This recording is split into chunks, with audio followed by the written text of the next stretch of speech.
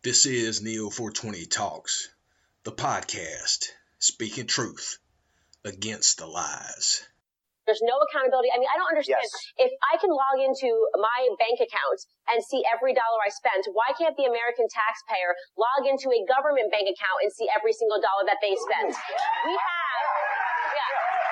We have the technological means for that. Yes. You know, that would completely change the way so many people voted. It completely changed their perspectives about all of these policies when you see how easy our government is just able to money launder. This is what we're talking about. We talk about this never-ending war hawks who keep wanting to go to war because there's no accountability. They just say, we're doing war in Ukraine. We're doing war in Afghanistan. We're doing war in Syria. So you have to go, billions of dollars have been taken away. It's out of your pocket. The American people need to understand this is just a money laundering operations. I mean, 10 years of a war in Afghanistan for us to leave? We couldn't even take back the billions of dollars worth of weapons and we just left them on the soil for the Taliban to take over.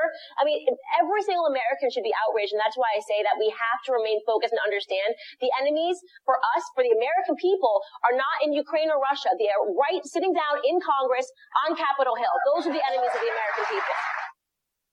If you say it long enough, hard enough, often enough, people will start to believe it.